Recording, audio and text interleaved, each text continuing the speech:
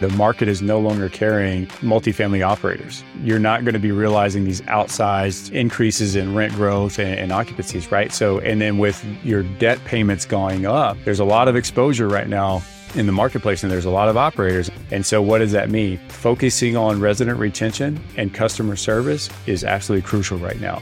This is the Passive Wealth Strategy Show, the show that will help you escape the Wall Street casino and build wealth on Main Street by investing in real estate. I'm your host, Taylor Lote, and today our guest is Cody Laughlin.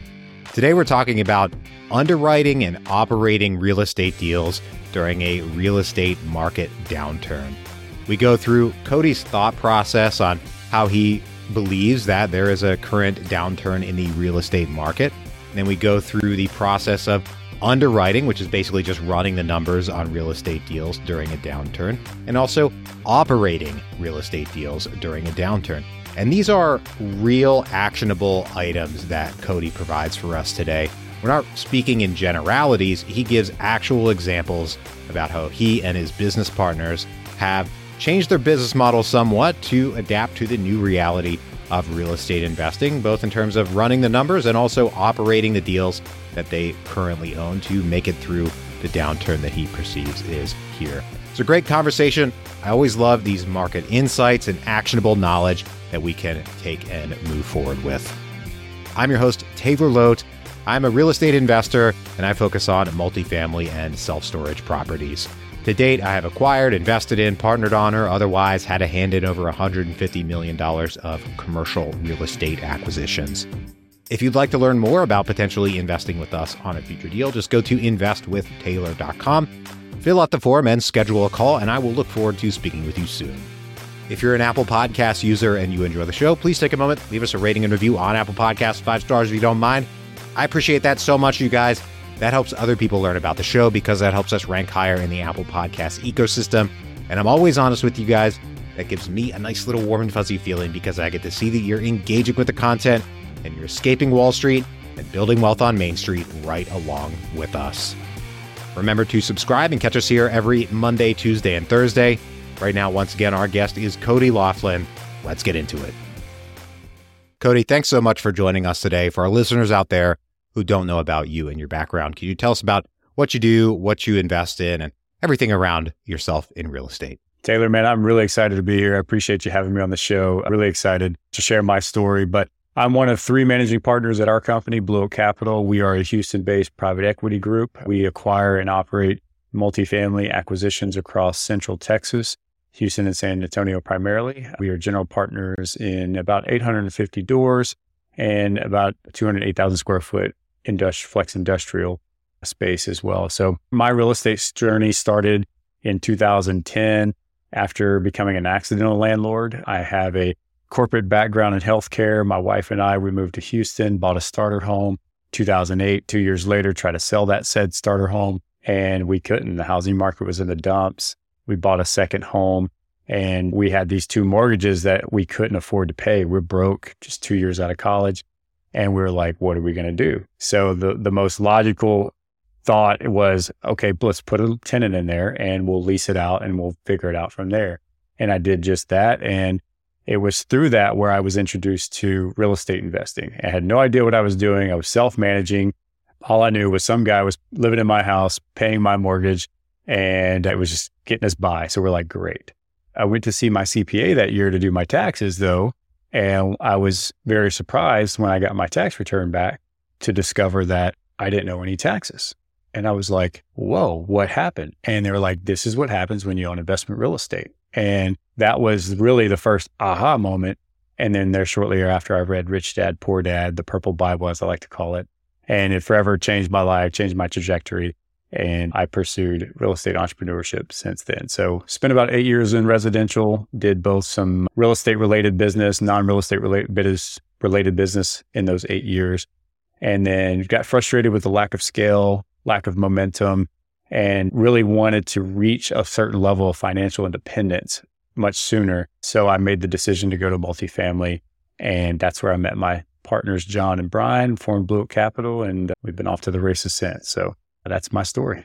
Awesome. I love it. And just to dig a little bit more deeply into when you got that tax return and discovered you didn't have to pay any taxes. For those out there who maybe aren't putting the pieces together, don't really understand, why was that? Was that passive losses, depreciation that offset your rental income? That's exactly right. It was depreciation. I had no idea what that term meant until that meeting with my CPA. And when he was explaining how when you own investment real estate, you have paper losses against your passive income gains that can offset your tax liability. That's how people that continue to expand their portfolios can make a tremendous amount of wealth and reduce their taxable liability. And it was very eye-opening for me. And that was really the moment where I realized, like, hey, the traditional rules of financial literacy that I had grown up with were really for the poor-minded mindset. It really, there's a whole nother game, as Grant Cardone likes to call it. There's a whole nother game that investors are playing, that the wealthy are playing, that I really wanted to learn more about after that. And so that led me down the path we are now. So Awesome. I love it. So today we wanted to talk about real estate investing during market downturns, underwriting during downturns, operating deals during downturns, really everything around downturns, because whether or not you think we're in a downturn right now is kind of irrelevant. Downturns are going to happen. So it's a good skill to have to be prepared for market downturns, regardless whether we're in one right now. And depending on who you ask and all that kind of thing, you're going to get different answers. But from your perspective, let's dive into underwriting and operating real estate deals during market downturns. Very apropos considering that's how you got your start, but how do you think about it today? Yeah, and this is a very timely topic. And I'm glad we're talking about this, Taylor, because when you look at the last 12 years, we're just exiting one of the most longest running expansion cycles that we've had in our economic history, right? And in that, we've seen this emergence of real estate investing becoming quote unquote mainstream, and particularly multifamily or commercial real estate investing through syndication, right? And so we've seen, and I'm a byproduct of this as well, we've seen a vast number of new investors coming into the space to pursue this strategy of syndication. And because of that, we've created this like massive competition pool that has fueled these asset values accelerating the way we have, right? And so we can talk about supply, demand, and balances. I'm sure we'll get into some of that. But really, the level of competition has been fueled by the amount of investors that have continued to come into the space. Now, if you had invested prior to COVID, anytime between 2019 on down through 2010, you're positioned very, very well in this cycle because of how fast and how much asset values have accelerated. But to your point about whether we're in a downturn or not, if you don't believe we're in a downturn yet, you're living under a rock. Because if you're not invested in real estate, I can tell you from somebody who owns and operates multifamily properties, we are for sure entering into a contraction. We've seen softening in our occupancies. We've seen softening in our rent premiums. We're seeing increases in delinquencies. Our residents are feeling the impact of this economic environment, and it's having an impact on our operations.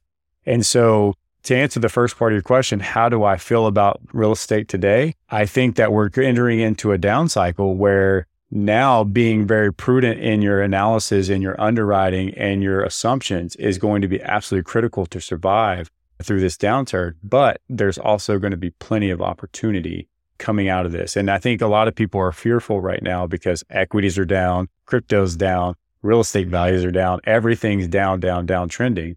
And so investors are rightfully so very hesitant and risk adverse right now, but that creates opportunity. And so my goal is that people really look at this down cycle as an opportunity to really get in, especially while capital's sitting on the sideline, and really be well positioned to expand your portfolios, because coming out of this, I do think that we're going to be entering another very aggressive expansion cycle.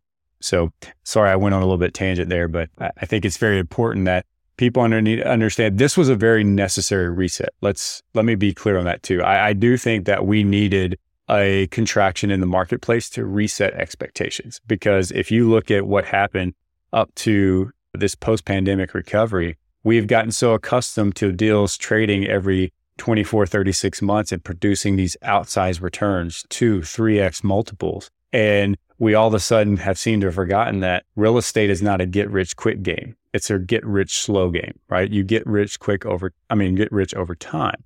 And we've gotten so spoiled to deals coming and going in 2 to 3 years and outsized returns. And this is a much necessary reset because now operations are so critical. The market has carried people for the last 12 years. And anybody that tells you differently, they're lying. You could have been the worst operator and still have made money up until this point because of the market dynamics and how aggressive the market has been.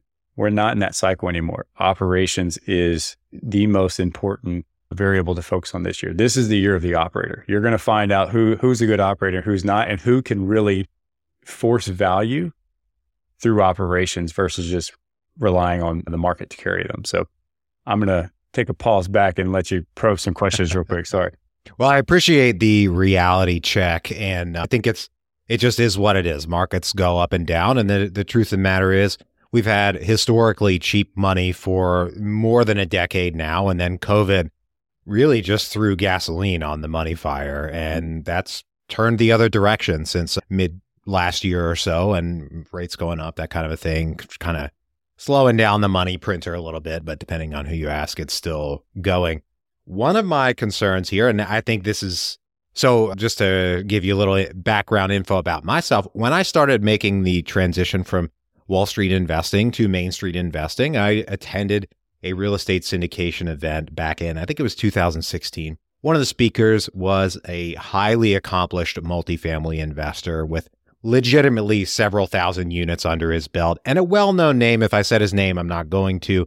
You would definitely know it, and I'm sure some of the listeners would as well.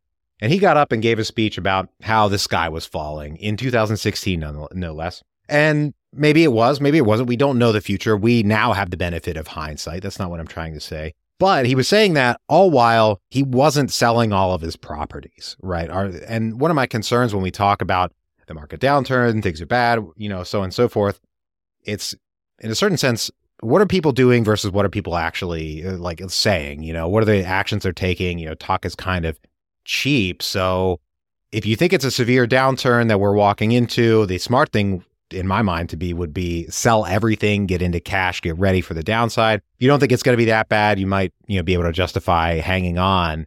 What are your thoughts about that? It kind of seems like you're not dumping everything, so maybe it won't be, the end of the world type of scenario. What do you think? Well, you coming from a Wall Street background, you probably know this better than anybody. Nobody can time the market. There's not a single investor in no matter equities or real estate that can appropriately time the market. So I think the idea of dumpster selling or rapid selling everything to try to time the market is a very poor strategy because, how often have people tried to do that and have come out with a negative impact? So for us, again, keeping with the mindset of real estate is a long-term strategy. I'm not going to get fearful or panicked right now because the market has contracted. Is operations tough? Absolutely. Are we feeling stress and pressure at our property levels?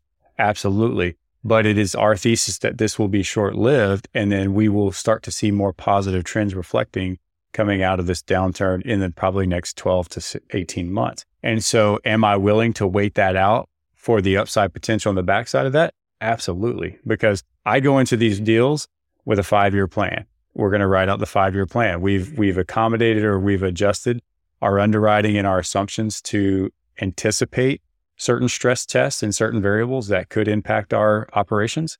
And as long as we feel confident in that, we don't feel the pressure to have to exit. So I think that anybody that tries to time the market, you're going to get it wrong. You may get it right here and there, but most often you're always going to get it wrong, and you got to be invested in the long term. Okay.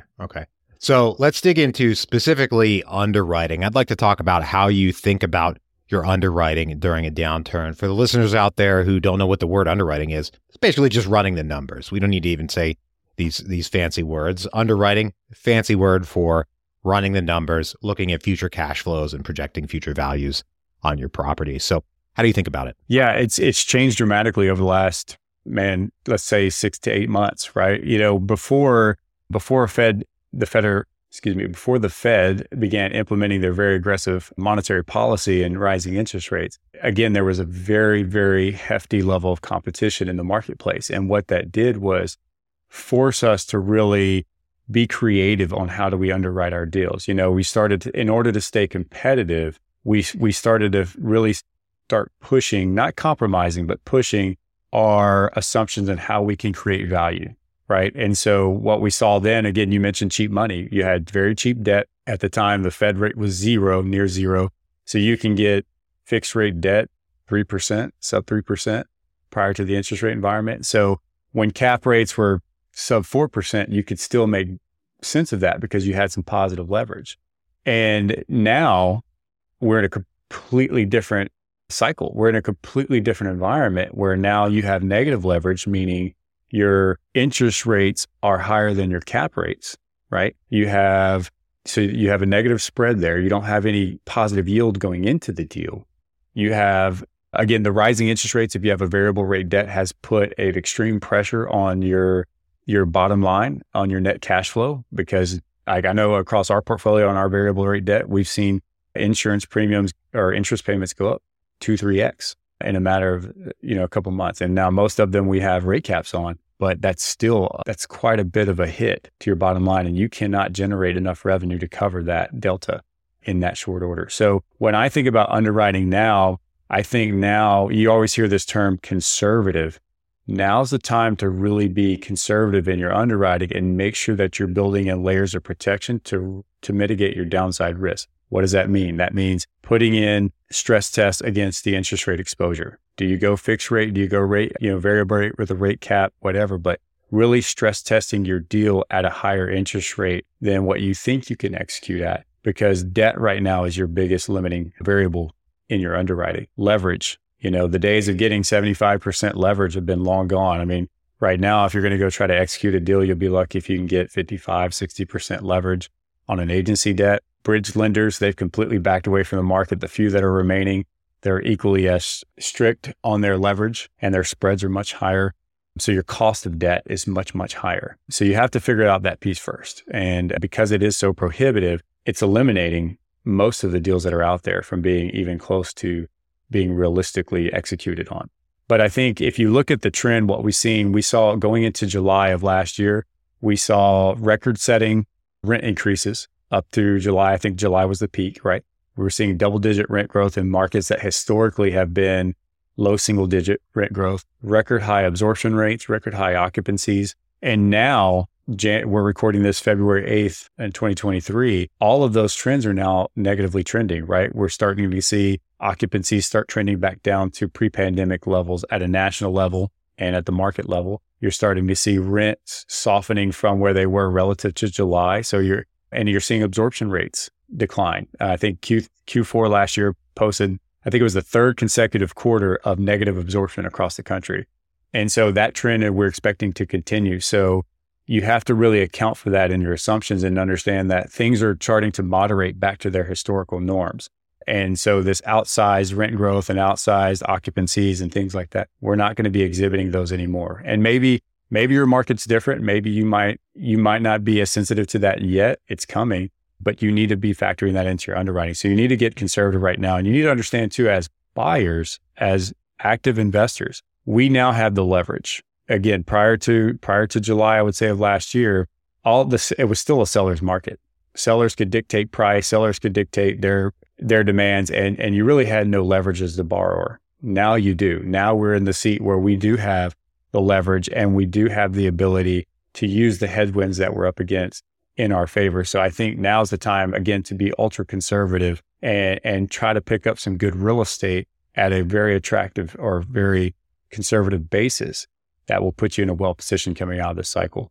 Wow. Okay, great. So you gave us a number of great examples there on the topic of conservative underwriting. I heard actually very early on in my real estate investing career, a prominent real estate investor, a different one, say that everybody says they do conservative underwriting. It's up to any individual to prove that their underwriting is conservative. And for the listeners out there, just keep an eye out. You'll see everybody saying they underwrite conservatively. Yes. It's on them to demonstrate that they really do that. And I appreciate that you give us some specific examples.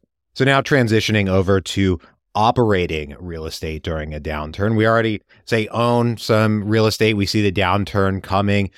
How do you think about battening down the hatches, either physically or financially on your properties for the gathering storm. That is maybe a little overly dramatic, but things coming down the pipe. How do you think about them? Yeah, I mean, look, like I mentioned earlier, this year's going to be the year of the operator. And again, to reemphasize this point, the market is no longer carrying multifamily operators. You're not going to be realizing these outsized increases in rent growth and occupancies, right? So, and then with your debt payments going up, if you're on a variable rate product, which by the way, in 2021, 22, 85% of the debt, the new acquisitions that were executed on variable rate bridge debt, right? So there's a lot of exposure right now in the marketplace, and there's a lot of operators. And I've got, just to be transparent, we have a few deals ourselves that are exposed to that you have to be very conscientious of how to drive NOI to cover those rising costs of debt.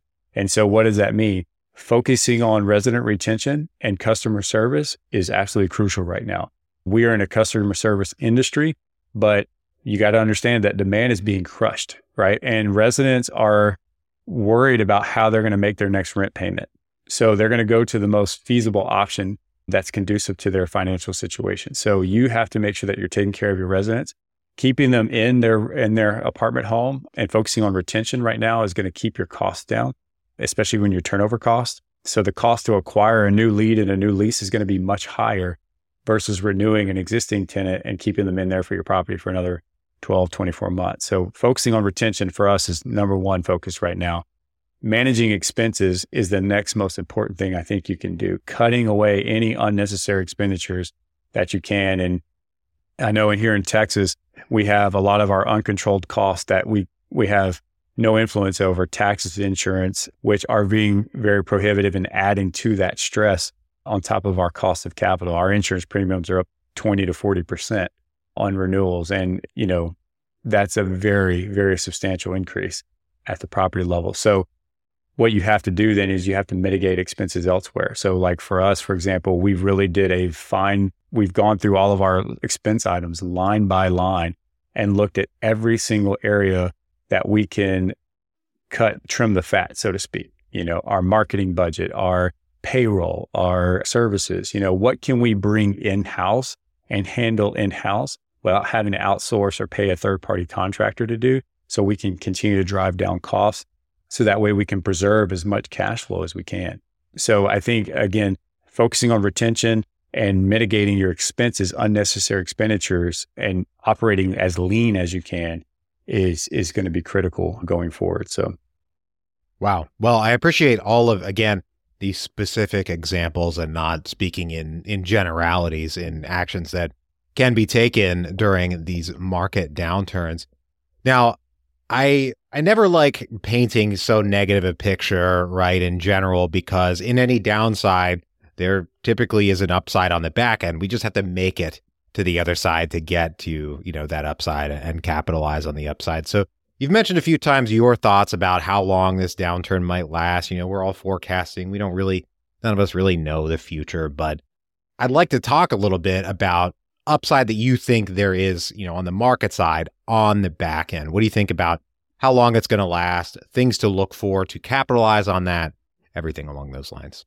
I actually think that we'll start to see some, recovery is not the right word. I definitely think you'll start seeing some relief probably coming into Q2 of this year. Right now, the biggest unknown is what rules are we playing by? And as investors, as real estate investors, the one thing that we love about real estate is it's very predictable, right? We know what rules to play by. Well, the Fed has completely disseminated or disintegrated all of the rules that we historically played by. So, I think that as soon as we know where the Fed is going to put a pause on interest rate hikes, that will allow the market to then adjust and kind of decompress and say, okay, we know where the ceiling's at. We know where the Fed is going to maintain a steady position at. Now we can make those adjustments and start transacting again within those parameters. So I think you'll start seeing more banking institutions lending again. We're already seeing the agencies make accommodations because they want to meet their mandates this year. They have $150 billion in loans that they have to execute on debt. So we're starting to see spreads kind of tighten a little bit and start to come down, and we're starting to see accommodations. So I think you'll start seeing capital inflows coming back into Q2. And then there's a lot of investment capital sitting on the sideline. And this is what investors really need to be aware of, is there is a ton of dry powder that is sitting on the sideline right now, waiting for the market to kind of decompress. And so my outlook is that over the next 6 months, it's going to be very painful. I think it's going to be very difficult to navigate the headwinds.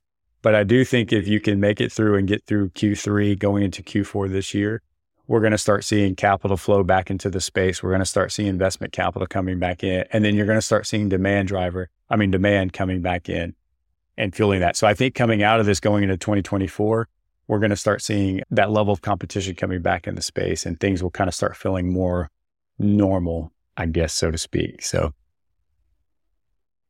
Great. All right. Well, glad to hear that there's, light at the end of the tunnel, I suppose. Right now, we're going to take a quick break for our sponsor. Are you looking for a way to easily track your rental property finances? Check out Stessa. Stessa makes managing real estate investments simple. You can easily keep track of the performance, finances, and the paper trail of your rental properties. Our listeners can get started for free and then upgrade at any time to unlock their more advanced tools. And the even better news is that the upgrade is very affordable and will not break your bank. Smart investors know that tracking the numbers, tracking the money, tracking the finances is what really drives your success. Check out Stessa. It'll make your property finances easier. Just go to escapingwallstreet.com, scroll down to the Stessa logo, and get started for free. Now back to the show. All right, Cody, I've got 3 questions I ask every guest on the show. Are you ready? I am ready. Great. First one, what is the best investment you ever made other than in your education? This is probably going to catch most people off guard and surprising, but I spent almost $4,000 on a firm Tempur-Pedic mattress several years ago, and I have not had a bad night's sleep since related to my mattress. So best investment I've ever made. Hey, there's more and more knowledge coming out every year around how important sleep is to our performance. I am one to talk. I was up incredibly late last night working and, running on a little sleep today. But hey, we're all a work in progress. Great example. Maybe I'll have to get myself one of those mattresses. We had the best investment. Now we go to the other side of that coin, the worst investment. What is the worst investment you ever made? Worst investment I ever made was in a franchise licensure. I mentioned to you earlier that I was pursuing some non-real estate business ventures while pursuing real estate, and I signed a licensure agreement with a fitness franchise to open 3 fitness units here in Texas. And to make a very long story short, 3 years into that endeavor, I did not open a single unit. I had a partnership that dissolved, and I lost about $120,000, if I'm being conservative, about $120,000 in that. So that was the worst investment I've ever made. Ouch. Wow. That's a big loss to, recover from. Yeah, my wife. My favorite question. My favorite question here at the end of the show is, what is the most important lesson you've learned in business and investing? Never be afraid to fail forward. Don't be afraid to make mistakes, and don't be afraid to fail, because every failure is a learning opportunity. As Rod Khleif loves to say it at seminars, and I've had a lot of seminars, as I'm sure most people have, but don't be afraid of failure. You got to put yourself out there, and if you want to grow, you're going to make mistakes, but that's how you learn. So take action and, get uncomfortable. Awesome. Well, Cody, thank you so much for joining us today. Thank you for sharing all this knowledge and experience with us today. If folks want to reach out, if they want to get in touch with you, if they want to learn more about what you're up to or anything like that, where can they track you down? Yeah, Taylor, if anybody's listening, if you want to get connected with me, go to any streaming site that this podcast is streaming on. Make sure to leave Taylor a 5-star written review and take a screenshot of that picture and text it to 832-743-1400, and I will personally reach out to you for a free coaching call. Awesome, man. Well, I appreciate that so much. And to everybody out there, that's a pretty strong offer and doesn't cost you anything. Plus, it leaves us a rating and review. And I really appreciate that. Like I always tell you guys, that gives me a nice, warm and fuzzy feeling because I get to see that you're engaging with the content and you're escaping Wall Street along with us. Don't forget to subscribe and catch us here every Monday, Tuesday, and Thursday. Right now, I hope you have a great rest of your day, and we'll talk to you all in the next one. Bye-bye.